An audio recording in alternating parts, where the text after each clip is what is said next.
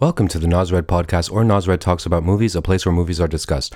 Friends, today I have an awesome conversation with a gentleman named John Kaiser. He's a filmmaker, he's a producer, he's done reality television, he's done Through the Wormhole with Morgan Freeman. He's just an OG guy.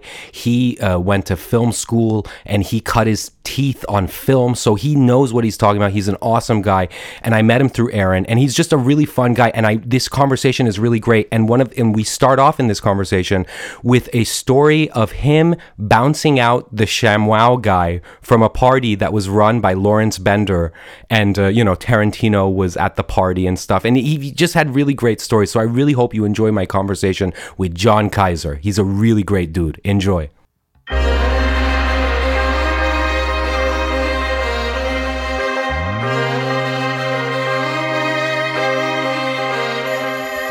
Oh yeah?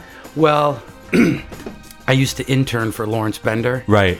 And that was at the point in my life when I thought I was done being an intern. Yeah. At some point you're like, I've had enough of the... Yeah. But when you keep getting into cool places, how do you say no to go intern at Lawrence? Right. And I wasn't even getting credit or anything at the time. I'd already moved here. I was kind of at the end of my run. Uh-huh. And I'm like, if you have a chance to go intern for Lawrence Bender, and Tarantino's your idol, you take that. Yeah. And that was right after they finished Inglorious. So oh, wow. I got to meet him at I want to say it was a Memorial Day party. Oh, yeah? You mentioned something over the phone about this Memorial Day party. Please take me through it, because you mentioned, and I don't want to spoil the story, but it involves the Shamwow guy. Yeah, right? Yeah. So please tell me. And we're recording. We're going. Okay, yeah. Cool. Well, okay, so... I believe it was Memorial Day, and Lawrence, I think, had these sort of known Memorial Day parties where a lot of celebrities and folks would come. And the week leading up, while the party's getting put together, when you're an intern, you're kind of helping out with everything. Yeah. Yes, there's production duties, yes, there's office duties, but you're kind of helping around, whatever producer or filmmaker's house, right. Which, I always thought was fine. If that's the way in, that's the way in. And yeah. That's the way, you just kind of like... It's the word ingratiate yourself? Yeah. Ingratiate yourself with the people. You know what I mean? Yeah. And let them know you're a real guy.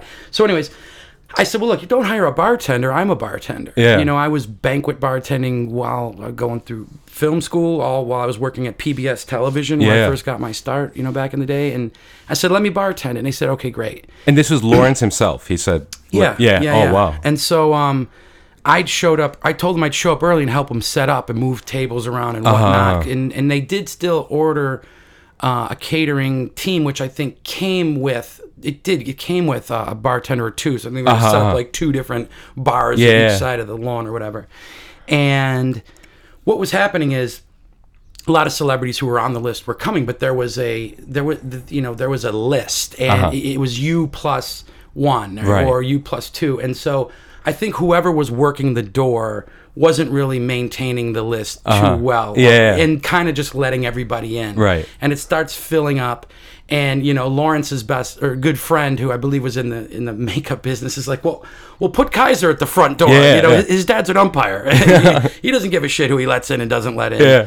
And then I told you my dad was a major. Yeah, I was gonna get into it. Yeah. But so I said, yeah, sure, I'll go work the door for a little while. It's nothing new for me. I'd bounced, in bars back in New York. Yeah. And so I'm working the door, and out of nowhere, the Shamwow guy is there. Yeah. And I'm like, there's Tobey Maguire. There's, I want to say, like Reese Witherspoon, or that that of crowd. crowd Yeah. was A-list. there. Yeah, A-listers. Yeah. And here's the Shamwow guy, and he's with two models, and the girl gives me her name, and God, if I'm going to remember, Susan, whatever. Yeah. And I say, oh, it's you only have a plus one, and she's with her model friend Shamwow and his buddy. Mm-hmm. And so, what do you mean? You come on, you can let us in. Yeah. You know what I mean? And I'm like, well, no. Here's how this works. Yeah. I said, when a person comes to the door and they are with four people and they only have a plus one, I sort of call the house. I talk to Lawrence's buddy. He tells me yes or no, and he's he's kind of giving me attitude and come on, man, what the hell? And he's got that squeaky voice. And I'm already annoyed by him, but I don't want to pass judgment. I mean, who knows? He could be a good guy for him. But anyways, I call up and I'm like, yes, it's Susan whatever and her model friend. Okay, but they're with two guys, the Shamwow guy and his buddy. And they're like, no. And I said, okay. And did you call him the Shamwow? Like, were you like this? I didn't know what his name really? is. It's Vince. Now it just came to me. But I think it was, the Shamwow guy is all I... And Lawrence is just like, no. No, it wasn't Lawrence. Oh, it was his the friend. guy. Yeah, his friend who kind of was like, maintaining the list. He's like, no. And so I said, okay. So I go back and I say, well, listen, it's you plus one. So, you need to kind of decide who you're bringing in. And I'm getting, the attitude. And she's like, well, okay. And she grabs her girlfriend by the arm and she walks in and just leaves these two standing with their dicks in their hands.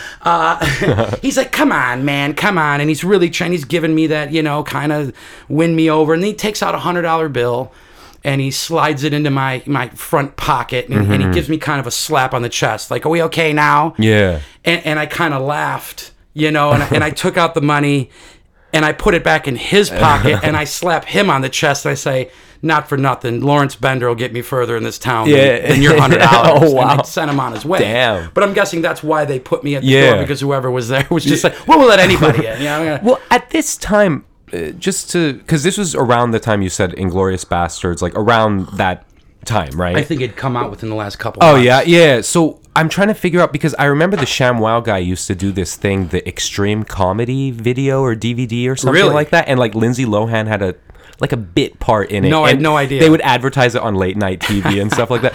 But let me ask you a question. So, you work in the biz. You've been working in the industry for a long time. How do you go from being the son of an umpire and what team? And just give us some, your story and stuff. Like how do you go from being the son of the umpire and cultivating this love for the business and the art and all that stuff? How do you go from here to there? Well, I think, and it's funny to kind of answer these questions, and think about this is your life, right? You know what I mean? And how often you really do this with people. So it's kind of interesting to me to talk about it. But I really believe it must have started back at the racetrack in Finger Lakes in upstate New York, Western New York, where I grew up, because my dad, he was a Major League Baseball umpire. He worked, all the New York Yankees, the Boston Red Sox, Baltimore Orioles. At the time, umpires only worked either the American League or the National League. Now they're integrated. So my dad was an American League umpire. And in the off season, just to kick and pass the time, my dad would take me to the racetrack and we'd sit out there all day and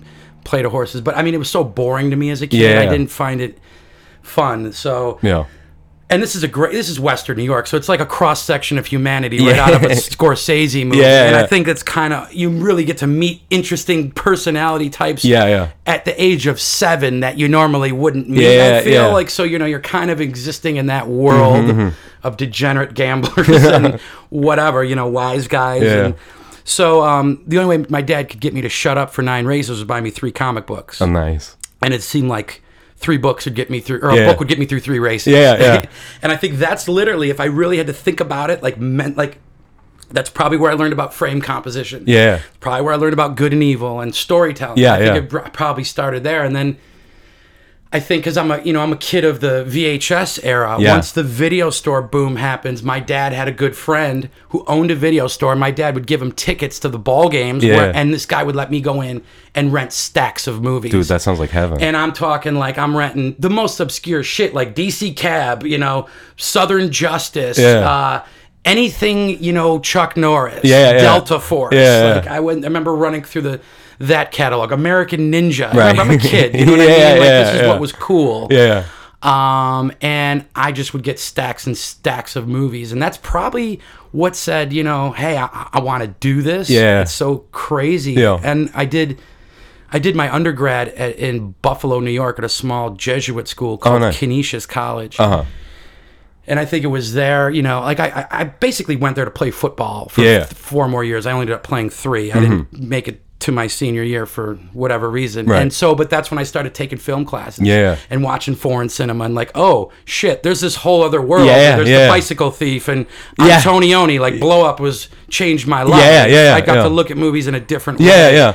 And I thought that I could really do it. And I'd pick up a high-8 camera and start, you know, and this is a school that doesn't have an established production program per se. Yeah, I've seen Buffalo 66, so I kind of well, that's it. You know, I mean, Buffalo to me is like one of the last saloon towns in America. Yeah, you know, I feel like it's just there's casinos and there's, you know, you can drink at 19 years old if you cross over the border to Niagara Falls, and it's a tough town. Yeah, so, I remember picking up a high-8 camera and just running around shooting like Buffalo gangster epics with the football team as my stars, because I'd just seen Pulp Fiction and Reservoir Dogs, and I wanted to be like my hero. Yeah. Which is an interesting, you know, not to go back too much to the Shamwow story, but eventually Tarantino shows up at the front door. Oh, wow. And he pulls up in this beautiful, you know, yellow Kill Bill hot rod. He gets out. The pussy wagon?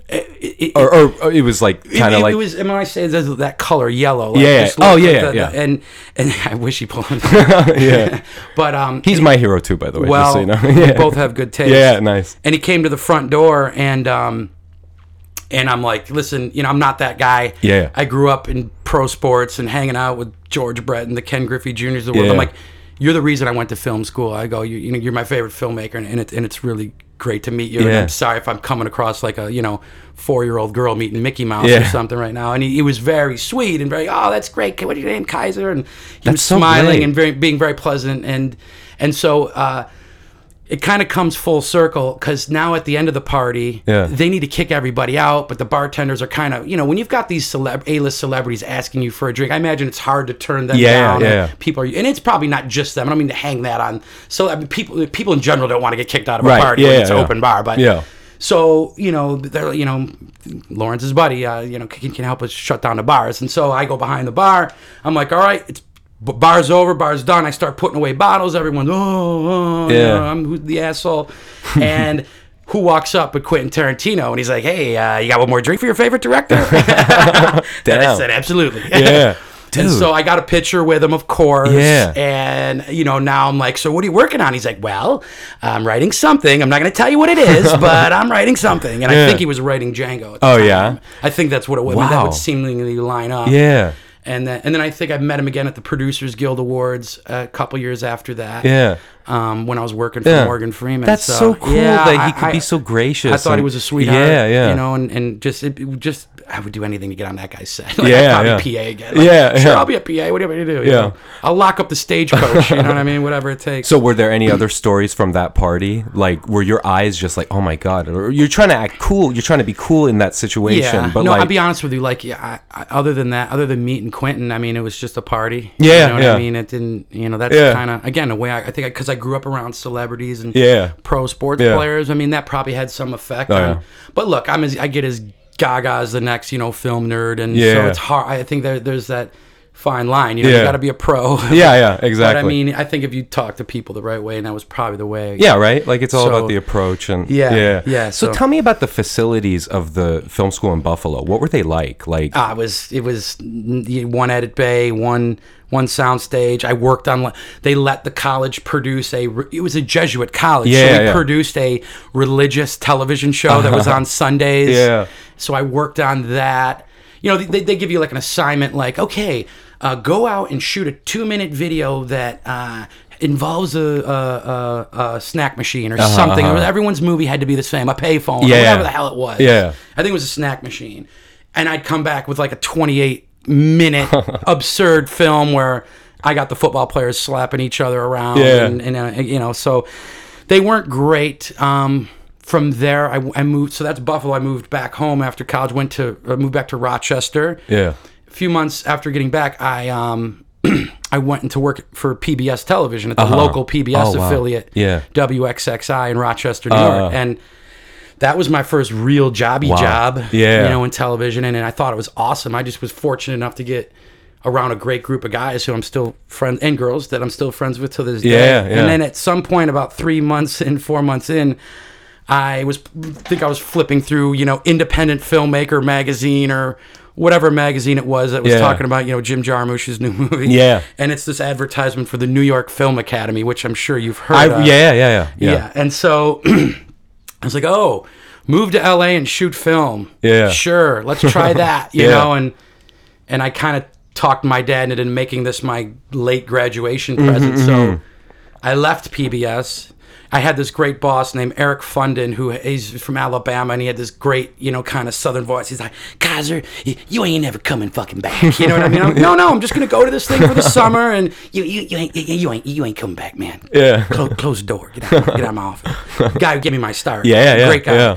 And so I did go, and you go live on UCL. This is probably, I think the program has changed from what I've heard. Like, I think I don't know if it's accredited now, and I don't know what the facilities are like. But when I went there, it was like you're staying at UCLA's dorm. Yeah. You're getting shacked up with someone you don't know. My roommate was this kid named Sidney Jackson Jr. Just got out of Howard University, lived in D.C.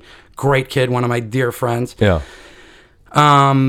We both go there, and you're shooting on a fucking Bolex camera. Yeah. And you know what a Bolex is? I mean, it's literally like a lead football. And it's like, no wonder this is the camera they stormed Normandy with. Yeah. 3 lenses. Yeah.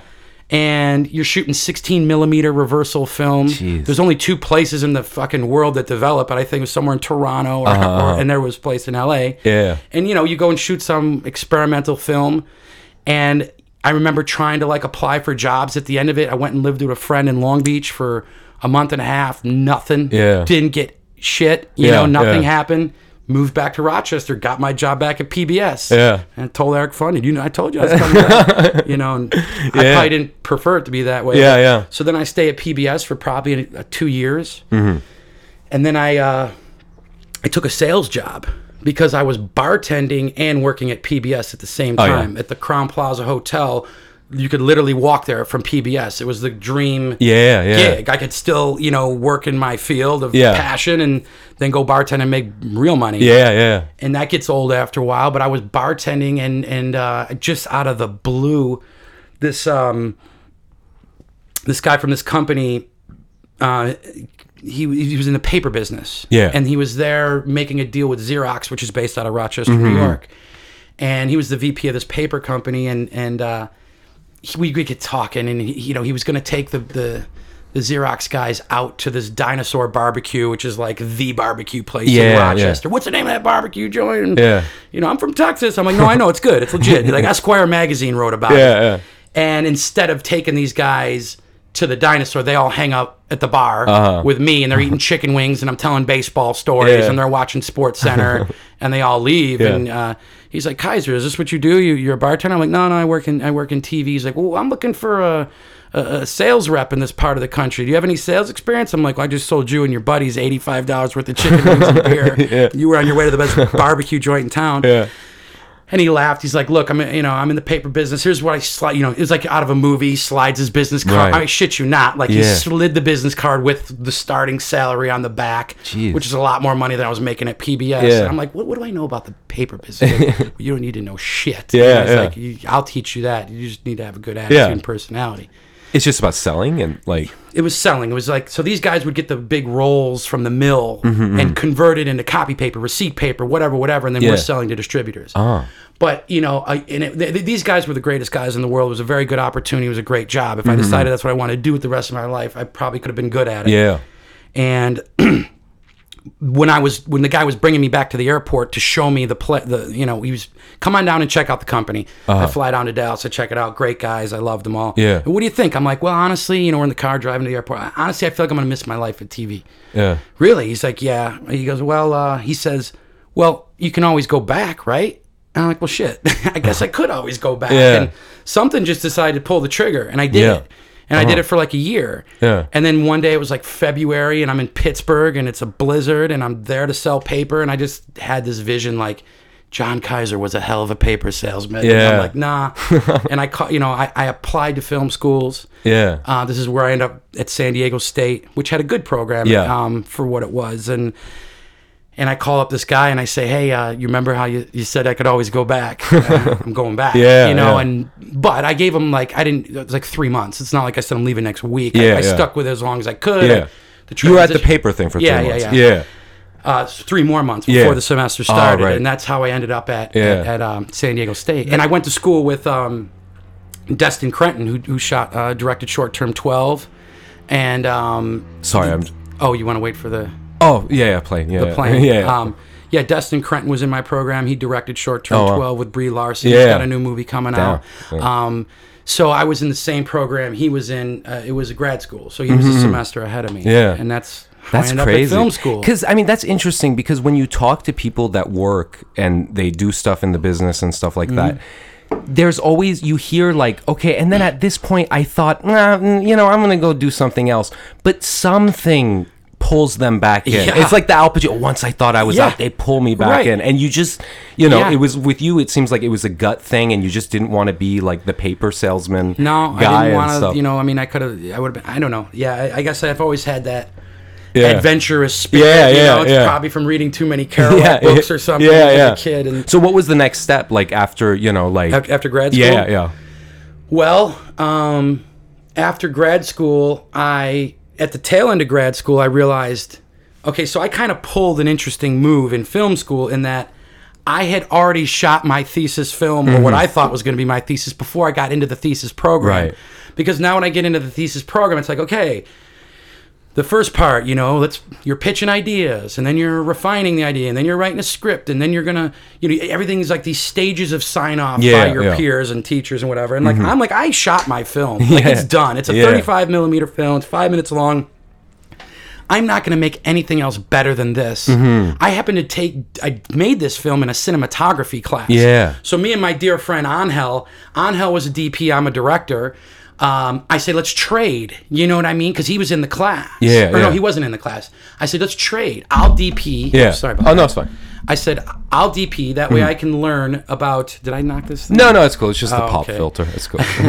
Breaking all your shit. Yeah, no, it's fine. I said, we'll trade. You know, I'll DP, you direct, and we can kind of keep each other in check, and I'll probably learn something about shooting. And then all of a sudden, like, you know, 3 weeks into it, I did an interpretation of an Edward Hopper painting called Room in New York. And I literally brought the painting to life, set design, whole nine. And like 3 weeks in, I'm like, oh no, I think we got to trade back. Like, I got to drag this movie. Like, this is going to be my best film. And so then I had to sell it on my teachers and the head of the film program. Like, I know I did this last semester, but this is going to be my thesis. And I'll still write the paper and I'll do all that. And nobody wanted to let me do it. And then finally they let me do it. And so... what that afforded me was, since my film was done, I was only responsible for a paper. I still had to check in, but what I did was I kind of used that loan money to move to LA. Oh, nice. So now I'm done with film school, even though I'm still in film school, but I got this money in my pocket. I'll use that to move to LA. And I'll get an internship. That was the plan. I don't know. And so I start going down the list of internships, and there's Revelations Entertainment, Morgan Freeman's company.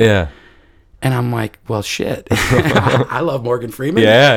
I'll apply there. You know what I mean? And so I applied for a few internships, and who knew that would really change my life, because Morgan's company gave me my start as a producer. You know, and so at the time I didn't know that.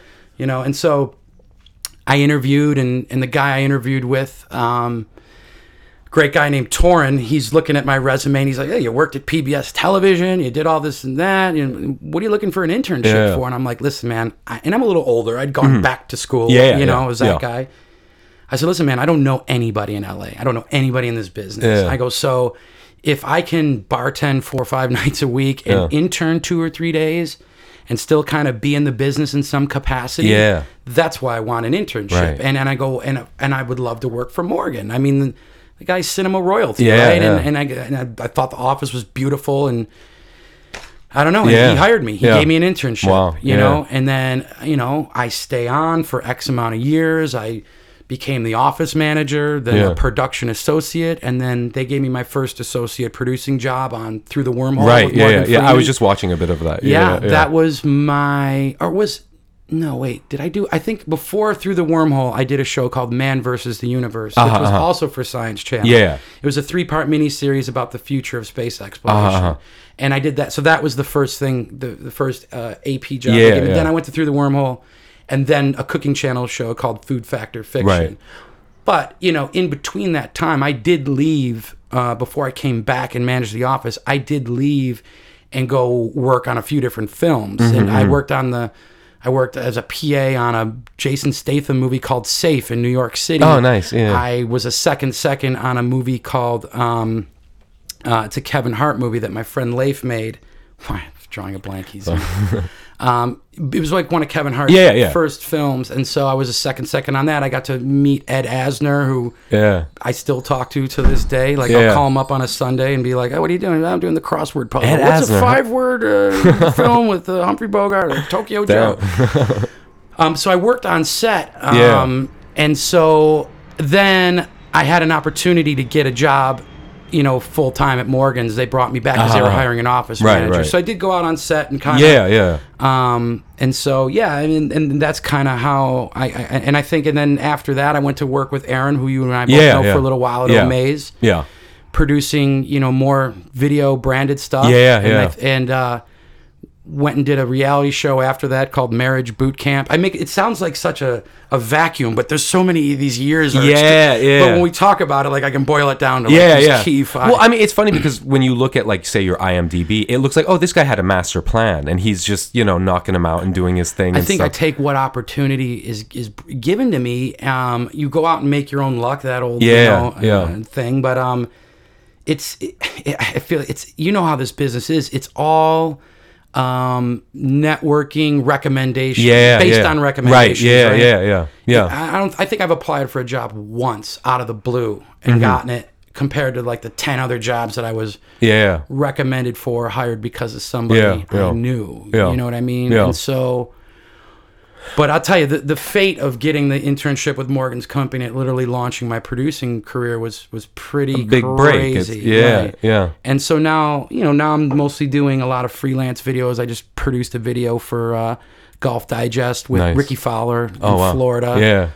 So, I'm kind of like back into the freelance world after being in television for a long time. Do you think it was your work with PBS that sort of got them because of Through the Wormhole? Like they were like, oh, this guy would, or was it just they liked you and they just, took you in? I think they definitely thought I was a good guy. And they knew I think everyone over there knew I was dedicated. I feel like it's funny as a, producer now. I try my best to coach PAs, and again, I'm still learning and still growing, as a producer.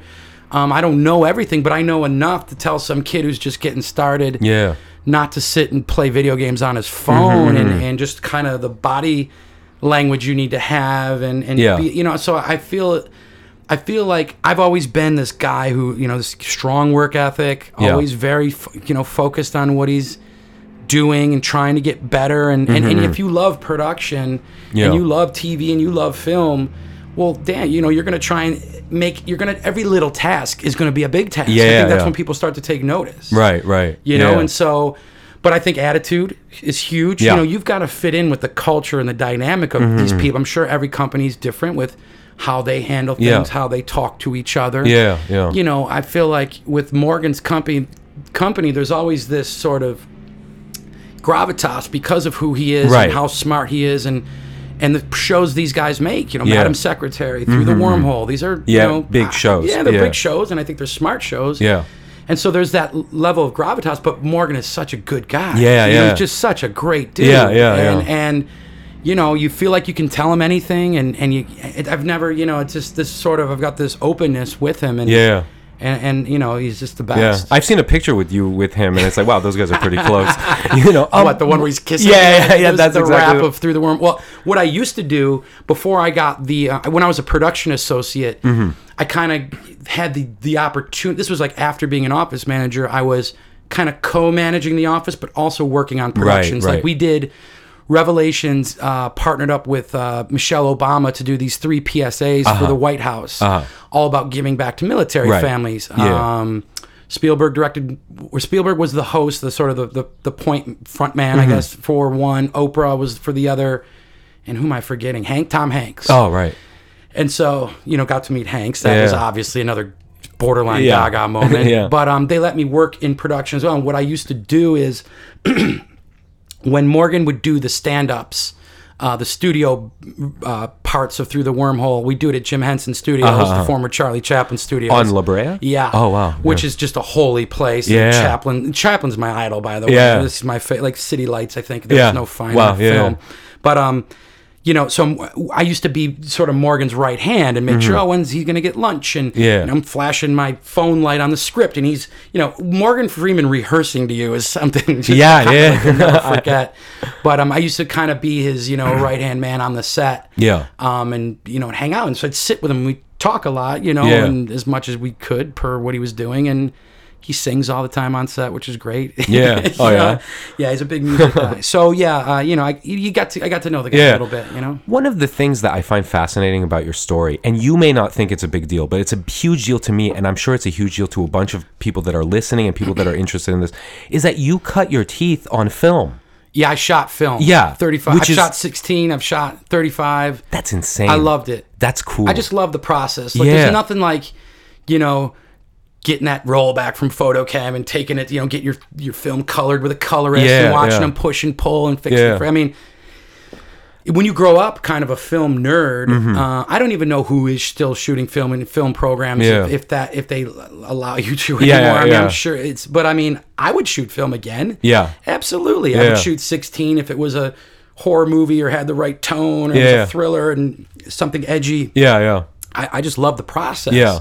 I think the variables are more fun. I feel like you're doing what the old masters did. Right. Like you're somehow honoring, Peter Bogdanovich.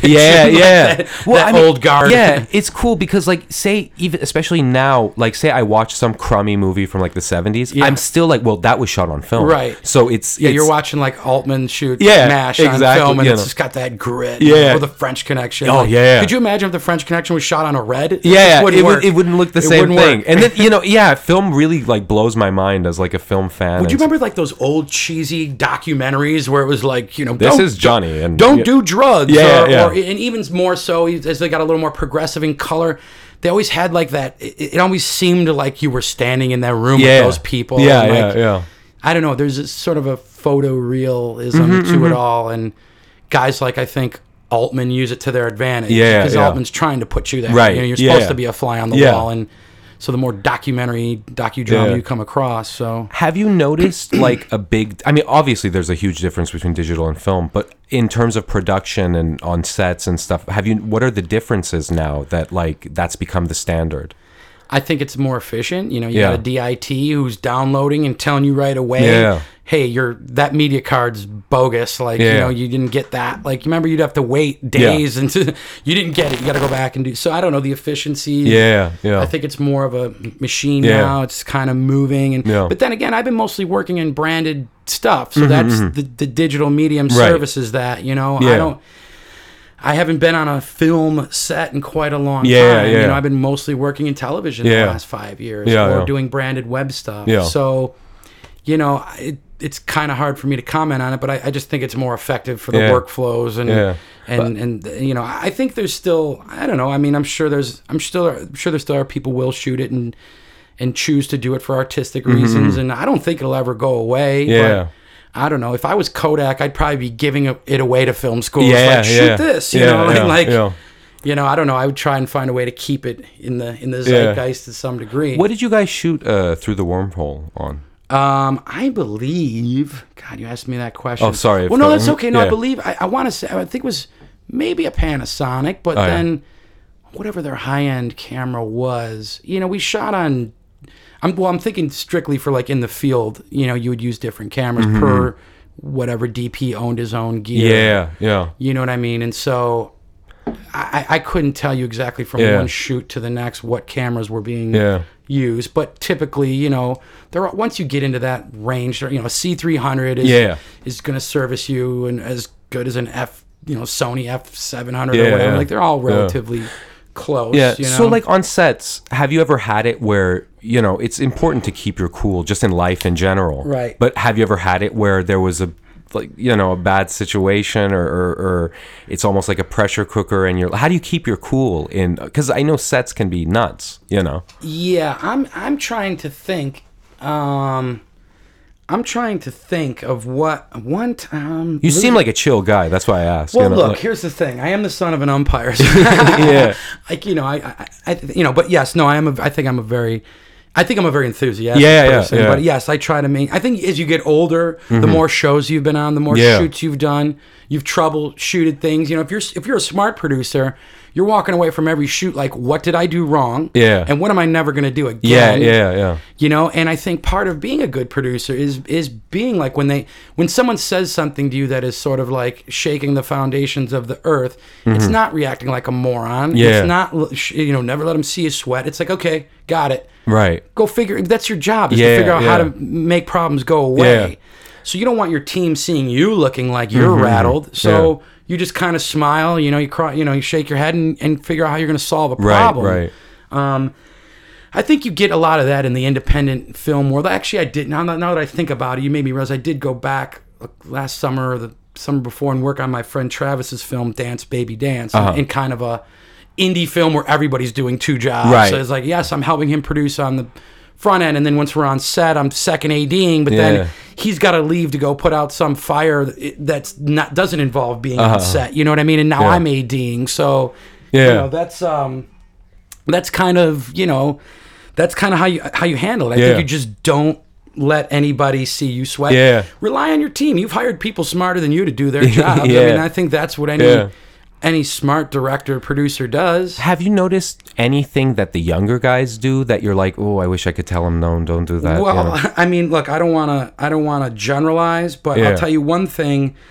I think that there's sort of and I don't want to say it's a cockiness. I just want to say it's an assured. They seem very self-assured for not having done a lot of shit. You know what I mean? No, I got the shot. Oh, that's okay. Well, you know, I'd like to do it again. You know, just why I got it. Yeah. Well, it's not your job to answer me back with a question or just shoot it again. You know what I mean? So I think there's a lot of self-assuredness. But I mean, I'm not saying that's everybody, but I don't know. I think there's something about the way you learn things in life, in film programs, like so. And think of how the way we consume media has changed. Right? I mean, you and I didn't grow up watching YouTube videos. No, we grew up watching VHS films, movies. You had to sit there for an hour and a half.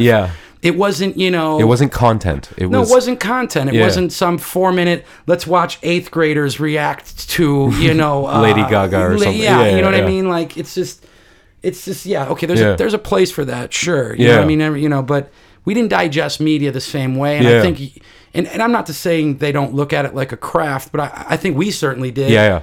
You know, we studied every move. Because we said, well, we want to shoot something like that. Like, we want to do that scene, you know, from, you know, Rounders, where it's, you know, a standoff between some crazy Russian and some, you know, young kid. You know, you just see Fargo. I want to shoot something in the snow, and, you know, there's a craft. Right? And so, and I don't know. I mean, I think we got to explore a lot of those things in film school and had a chance to do what we could do per our budgets. I really think we're lucky because guys like us, like you said, we had comic books. We didn't have a screen that could show us anything. We had a piece of paper and our imaginations. Were you a comic book fan? Oh, yeah. Okay. I mean, I liked Marvel. Like, I had a big book just about Marvel. It was like a really great book. I still have it and stuff. Yeah, I was like into comic books, movies. What do you think about the current state of affairs of comic book films? It's interesting. And TV shows. I actually kind of like it. You do? Well, because the technology's caught up. Exactly. It's like the kid that we were when we were consuming those things. Now that kid is getting his movies that he dreamed of. You know what I mean? But then at the same time, I do feel that it's very easy to be cynical about it and stuff. You're right. You know what I mean? Sure. And I get it. Like, there are older people that I know that are like, oh, I'm not into the spandex and this and that. But it's like... You know, and what's funny is, you know, Tarantino said this where, you know, like, you know how like Disney bought Marvel and stuff. And Tarantino was like, look, those movies are probably the most interesting thing Disney is doing right now. So why get down on it? You know, like, it's like, because, you know, I feel like you could either get really cynical about shit and be like, oh, it's not the same like when I was a kid. Or you could just throw yourself in and be like, when the Marvel movies come out, I'm going to go see them. They're not going to be perfect, but I'm going to enjoy them. You know what I mean? It's like... Well, I think someone got the memo because movies like Logan and movies like Deadpool, I mean, those are movies for our version of the comic book. And you liked Logan, I loved Logan. It was awesome. I was blown away. I just couldn't believe what I was watching. I cried, Well, I mean, it's got those elements like... wow, you really gave me this sort of like ethereal experience, and like, I got to like, you know, I loved that idea of the last remaining mutants and how they're living their lives, and it isn't this great complex anymore that we live in. And I thought it was cool. And Deadpool, because I'm a stand-up comedy nerd, I mean, Deadpool is this, you know, this perennial stand-up comedian of Marvel heroes, and so thought the movie was brilliant. Script was great. And I'm a fan of Guardians too, quite frankly. I haven't seen the new one, but I mean, so look, I haven't seen the last Avengers or whatever, the Civil War. Will I? Maybe. But I didn't have to. I'm not going to run out and see that. But I just don't want to watch superheroes fight fucking robots. Exactly. You know, that's like what Star Wars was doing when they went back. Exactly. The Clone Wars and all that shit. And it's like you're taking the human component. Exactly. Out of it. See, I what's totally. at stake? I totally. A robot. I agree with you on that, because that's the flip side of my feeling of just throw yourself into it. Is that the last 30-40 minutes of most of these movies are pretty much the same. It's a bunch of pixels and it's a bunch of stuff, and it's like that's where I kind of check out of the movie and stuff. And I'm just, I mean, that's fun for certain audiences. I don't quite knock it. You know? I don't know. People are trying to tell me that the Winter Soldier was this great movie. I'm like, what action movies did you grow up watching? I'm not talking shit about it. It's a fine enough film, but I don't find that movie to be mind-blowing, like a great movie. Like, I barely remember. Heath Ledger playing the Joker's great. Reserve those words for, you know, those kinds of things. And then speaking, you know, the flip side, because I've talked about this on the podcast before, of DC versus Marvel in terms of their movies and stuff. It's probably a whole hour podcast. You know, like DC is kind of lagging a little bit in terms of like, I don't know how you feel about them. No, I haven't seen anything that from DC. I'm going to be honest with you. I didn't see Batman versus Superman. I saw the Superman movie with Kevin Costner, and what the hell was that called? Man of Steel. And that was no, I mean, I mean, you're like, Jesus, Michael Shannon's playing General Zod. I'm in. You know, like, where do I sign up? Like, for that alone. I didn't feel bowled over by that movie. The Wonder Woman trailer looks fun. That looks cool. I mean, we'll see. I mean, they all look like, you know, the movie 300, but with superheroes. So that's why Logan was such a blast of fresh air, because it's like you're giving me a real movie on top of all the superhero stuff. A way for Jackman to go out. Like, holy for real. shit. You didn't go out doing like the fourth Wolverine. You know, you went out doing something kind of special. He was smart with it, you know. Like, I mean, what a hell of a film. I don't even know who directed that, but now I think James Mangold. Really? Yeah. Wow. And he probably wrote it too. Which is an interesting fit. You know, like, so here you are. You're this guy. You're working in the business. You're enjoying your life and stuff. If there's relative to what? If there was some kid out there, and he's hopefully listening. Hey, kid, are you listening? But like, there's some kid out there, and he's like, you know, I want to do what this guy does. He seems to have it figured out, and I want to work and meet people and live a fun, exciting life. What advice would you give to that kid? Well, there's no guarantees in life. So that's the one thing. You got to be real, and like, if it doesn't happen immediately, try again. And if it doesn't happen after that, try again. I feel like by the time you get to your 14th try again, then something probably will happen for you. I would literally just give myself to the whole experience. I would get in. I'd find internships. I mean, I know a lot of them now you have to get credit. That's not how it used to be. And I know that in that version of that system of internships, you know, it's easy to exploit a person, you know, working versus interning. There's that fine line, but back in my day, you could get you could get credit, or you didn't have to sometimes. So I still think there's certain places, but I don't know. You know, it's a tough thing, because I was having this conversation with an AC on this last shoot we did with Ricky Fowler, and he knew guys going to film school in Boston and would hang out with them. He didn't go. He wasn't in a film program. He just hung out with them. He soaked up all this information. And next thing you know, one of those guys hires him to be like a camera assistant. And next thing you know, he's an AC. And next thing you know, he's an AC and he's shooting. And he's like, so I'm with the DP and this guy who ran B camera for on the shoot.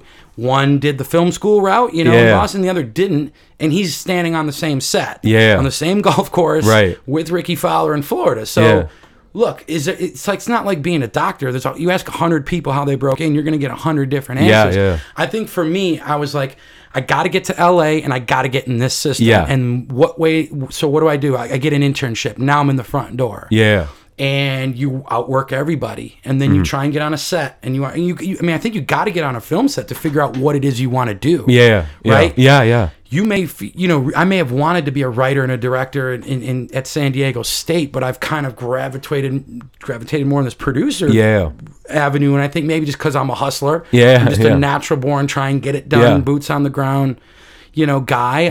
And I love telling stories, so you're going to do whatever you can to tell stories in whatever capacity. I think it's easy to get down to like, I got a friend of mine who wanted to be, he thought he was going to be a DP, and now he's doing he's a DIT, downloading media, and he's like, just kind of happened. I just kind of ran with it, and and that's how he feeds his family. Like, I don't know, I'd be prepared to kind of be prepared for anything. Bust your ass. I mean, I'd say outwork everybody on that set. And immerse yourself in it. Who's the hardest working person? And who's the most well-liked person?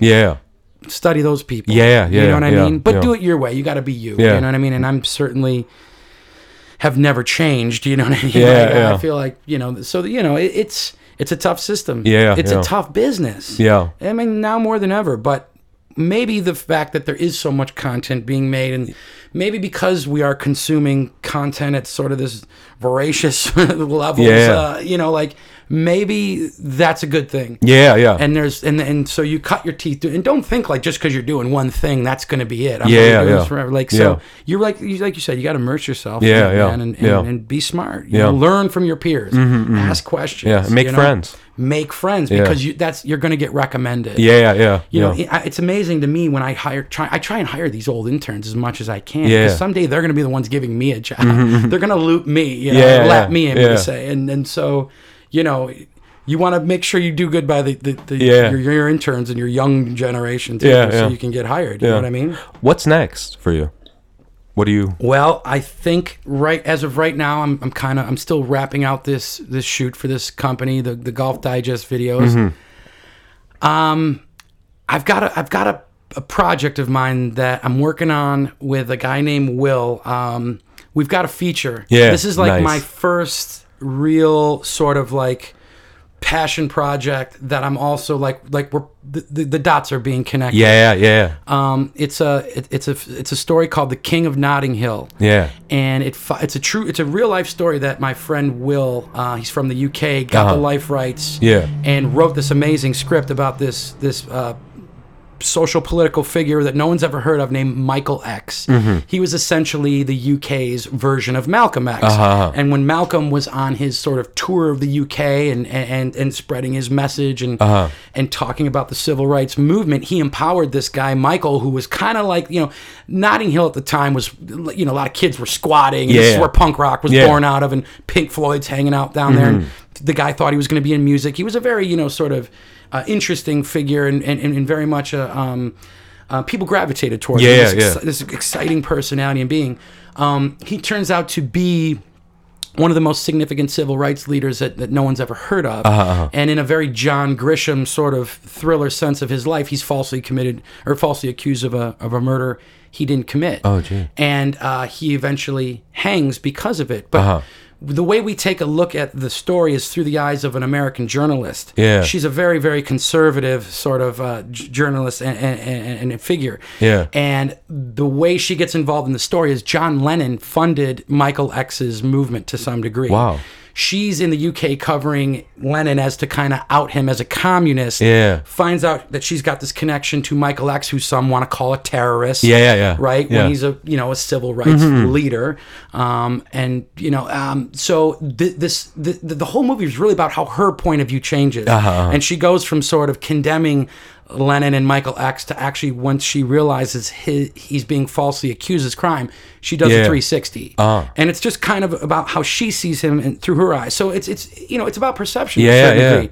That's a nice story. Nowadays, with media can tell you one thing. Well, it's always been that way. Yeah. Whose truth does the media tell on whatever level? Right, yeah. But I love that she's essentially the protagonist. It's not really the Michael X character. Yeah, yeah. And so we're not we like to say it's Spotlight meets Malcolm X. Yeah, nice. Because it sort of exposes this injustice that the governments and everybody else who wanted Michael killed. So we've got financing in place. Nice. We've got Mario Van Peebles attached to direct. Ooh, I love that guy. I mean, that to me, talk about cinema royalty. A guy who grew up in the business. Yeah. Have you seen Badass? No, is that the movie about his father? Yeah.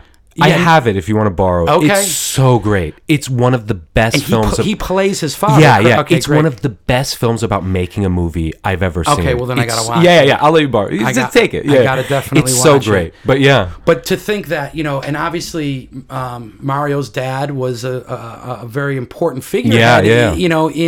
I'd say in what was going on in art and how art and social issues cross. Yeah. And especially just for indie film, Sure. So we've got Mario attached, and there's a lot of things happening. So, I'm still working, getting the paycheck, making branded stuff, or working in reality or whatever. But this is hopefully going to be the first film, first film I get to produce, and I'm really proud of it. Will wrote a great script, and very nice. So we'll see what happens. We'll see. Dude, well, congratulations, and thank you for coming here and talking to me and sharing some war stories. Do you have any other war stories, anything? And you mentioned a few names of films that I didn't even know. I got so embarrassed. Are there any films you want to throw my way that you can recommend, or anything at all you want to leave us with? This was awesome, by the way. I just watched, and we brought it, Chaplin came up, but I just watched City Lights with a friend. Yeah. Who someone who knew who Chaplin was, but never watched. And she was kind of like, at first, like, oh my God, I got to watch this silent film of this guy. And she was in tears by the end of it. And I tried to explain to her, like, I think City Lights is the first romantic comedy of all time, probably the greatest. Before When Harry Met Sally, there was this. So, I mean, that's something I just watched recently. That I feel like every time I see that movie, or Chaplin just has a way of shattering me. But something I really in something I like that's newer, I guess. I thought Hell or High Water was unfucking I've heard. Yeah. Just and the screenplay is flawless. Yeah. They don't waste one word. Right. Yeah. And so, and being a guy who's a writer too on the side, I have a writing partner. Yeah. And I don't know if I told you about this. Well, you bring up something interesting. It's like, because I saw you got Escape from LA up there. But my writing partner and I are huge John Carpenter fans. Yeah, he's the man. So we just finished a script. We said, well, we want to write a movie for Carpenter. Even if he doesn't direct it. Yeah. So we came up with an idea for a story called Hack. And it's about this ex-NHL goon who was the biggest enforcer in his day and got paid to kick ass and not score goals. Yeah. Completely has a meltdown and falls from grace and loses all his money and loses everything. Yeah. And we literally go from the Stanley Cup Finals, fast forward 3 years, and he's driving the Zamboni at the local hockey rink. And he ends up, you find out that he's a banquet bartender. There's real life crossing over to make ends meet, in addition to cleaning the ice at the kids' hockey rink. Yeah. And he shows up one night at this creepy-ass country club, and he notices everyone's a little weird. Things are a little out of sorts. Can't quite put his hand on. He's bartending and sort of shoplifting at the same time, because that's the kind of asshole this guy is. Yeah. And he realizes that they're all a bunch of high-class cannibals. Yeah. And tonight, the waitstaff is on the menu. Yeah. So this, like, salty, pain-in-the-ass ex-hockey player has got to save everybody's life from these crazy cannibals. Nice. And it's very much a send-up to the Evil Dead, Shaun of the Dead, especially Carpenter. And so just finished that screenplay. So, you work your ass off, but you got to have those side projects, man. I mean, if you're interested in doing that. So you got to make the time to write. And I'm very lucky that my writing teacher from college, Lee Marshall, who wrote a bunch of episodes of Magnum and MacGyver and Remington Steele, he's still my friend and beer drinking buddy. And I still have that writer mentor, or that mentor figure in my life. Yeah. That's cool. And to challenge me. So, surround yourself with those kinds of people. Keep working on those indie projects. Yeah. But, I don't know. I guarantee you, if we do part 2, I'll probably have more war stories. One final question, because you mentioned Carpenter. Right. Horror films. You dig them? I like a specific kind of Yeah. horror movie. I'm not a guy who goes out and consumes Yeah. everything. Yeah. You know, House at the End of the Block or whatever. I've Yeah. never seen a Saw. Yeah. And that's not because it's just not your thing. it's yeah. it's not Yeah. Halloween to me is my favorite. Yeah. And again, it's It's Carpenter's so scary. my hero. Yeah. I love Halloween. The Thing, I guess if you call that a horror movie, I guess it's more of a thriller. Yeah. When I was a kid, I admit I loved all the Friday the 13th, Yeah. all the Nightmare on Elm Streets. I couldn't get enough of that Yeah, shit. yeah. As I grew up, I kind of grew out of that. Yeah. But I do like good horror movies. Yeah. And it just, I don't know. It's I guess it's got to be a specific brand. I've Yeah. never really been into like the gore for the sense Yeah, of yeah. gore. Yeah. And maybe that's probably why, you know, Halloween is more my pace. Yeah. I think Jason Blum and everything he does is just brilliant. Oh, I love that. You know what I Yeah, mean? Like, yeah.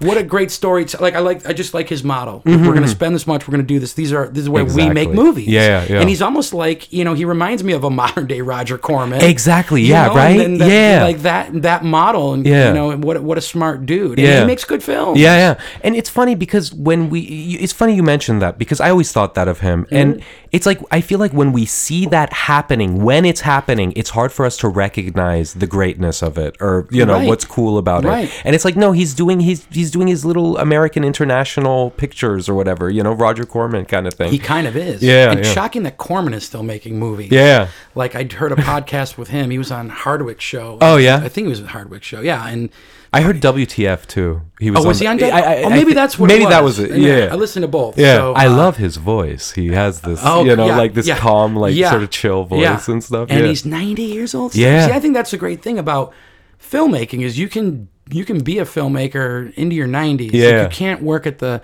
Ford plant into your 90s. Yeah. And so it's and you know, it's just something about, you know, if you can find a way to make a life for yourself, you know what I mean? And I'll tell you, it's interesting. My dad wanted me to stay with the paper company. Yeah. You'd own that fucking company by now, you know what I mean? But I didn't want to. You Yeah, know what I yeah, mean? yeah. So people, you know, people are going to tell you one thing, and I think if you spoke about gut instinct, Yeah. like, nah, I'm going to try it. I'm going to go. Why would I've gone this far? Yeah. Why would I go? You know, why would I've only gone halfway? Yeah. To not try and push to the end zone. Yeah. Don't mean to use sports metaphors No. and everything, but if you went that far, why would you quit now? Yeah. You know what I mean? Give it a shot. I mean, Yeah. what's the worst that It's kind of like in the proverbial words of my friend Jeff from the paper company, you can always go back. Yeah. You can always go Yeah, back. yeah, You can yeah. have a second act. Yeah, exactly. You know, you so I just think it's important to stick with it if that's what you want to do. Yeah. You know, but it's a tough ride, man. Yeah, It's yeah. a long ride. I had a friend that told me this quote, and I think it's from like one of the French New Wavers or something, but the cinema chooses you. You know, and you seem like a guy that has been chosen, and I thank you so much for coming on my podcast. I'd love to do it doing again, the, man. Dude, please return. You're great to chat with. Oh, thank You're you, a good thank man. you. Please return when the film is getting hot. Absolutely. And yeah, awesome. I'll keep you Thank you so much. posted. And where can people find you online? Twitter. Well, or anything? my Vimeo page is just John Kaiser Nice. Films. If you Google John Kaiser Vimeo, you know there'll be a link to a bunch of my work. But Yeah. I mean, I'm more of a producer for hire. I'm Yeah. a hired gun. I'm not a guy, you know. But I mean, you can see some of the video. I mean, look, I still try and stay creative. You know, I got a good buddy named John Fulton. He does comedy rock. We tend to make you know funny music videos. Nice. When Tinder was getting hot, we did Tinder the musical. Yeah. Which was great because Funny or Die picked us up, put us on the front yeah? page. Nice. HuffPost wrote about Damn. us. So it's fun to have those little side Yeah, projects yeah. to keep it like, okay, we're controlling all the art Yeah, now. yeah. And so, yeah, I mean, I guess that's where you can find me. But I'll return with hopefully Please. good news Yeah, sooner than awesome. later. Thank All you right, so much. brother. Boom, fist bump. Fist it out. Awesome. Cheers. Cheers.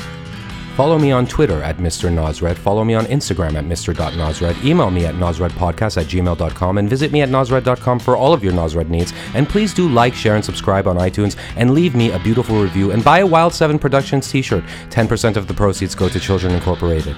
And also the forums are up on nosred.com, so go and comment and talk about movies and talk about soda pop. Goodbye, my indie filmmaker friends.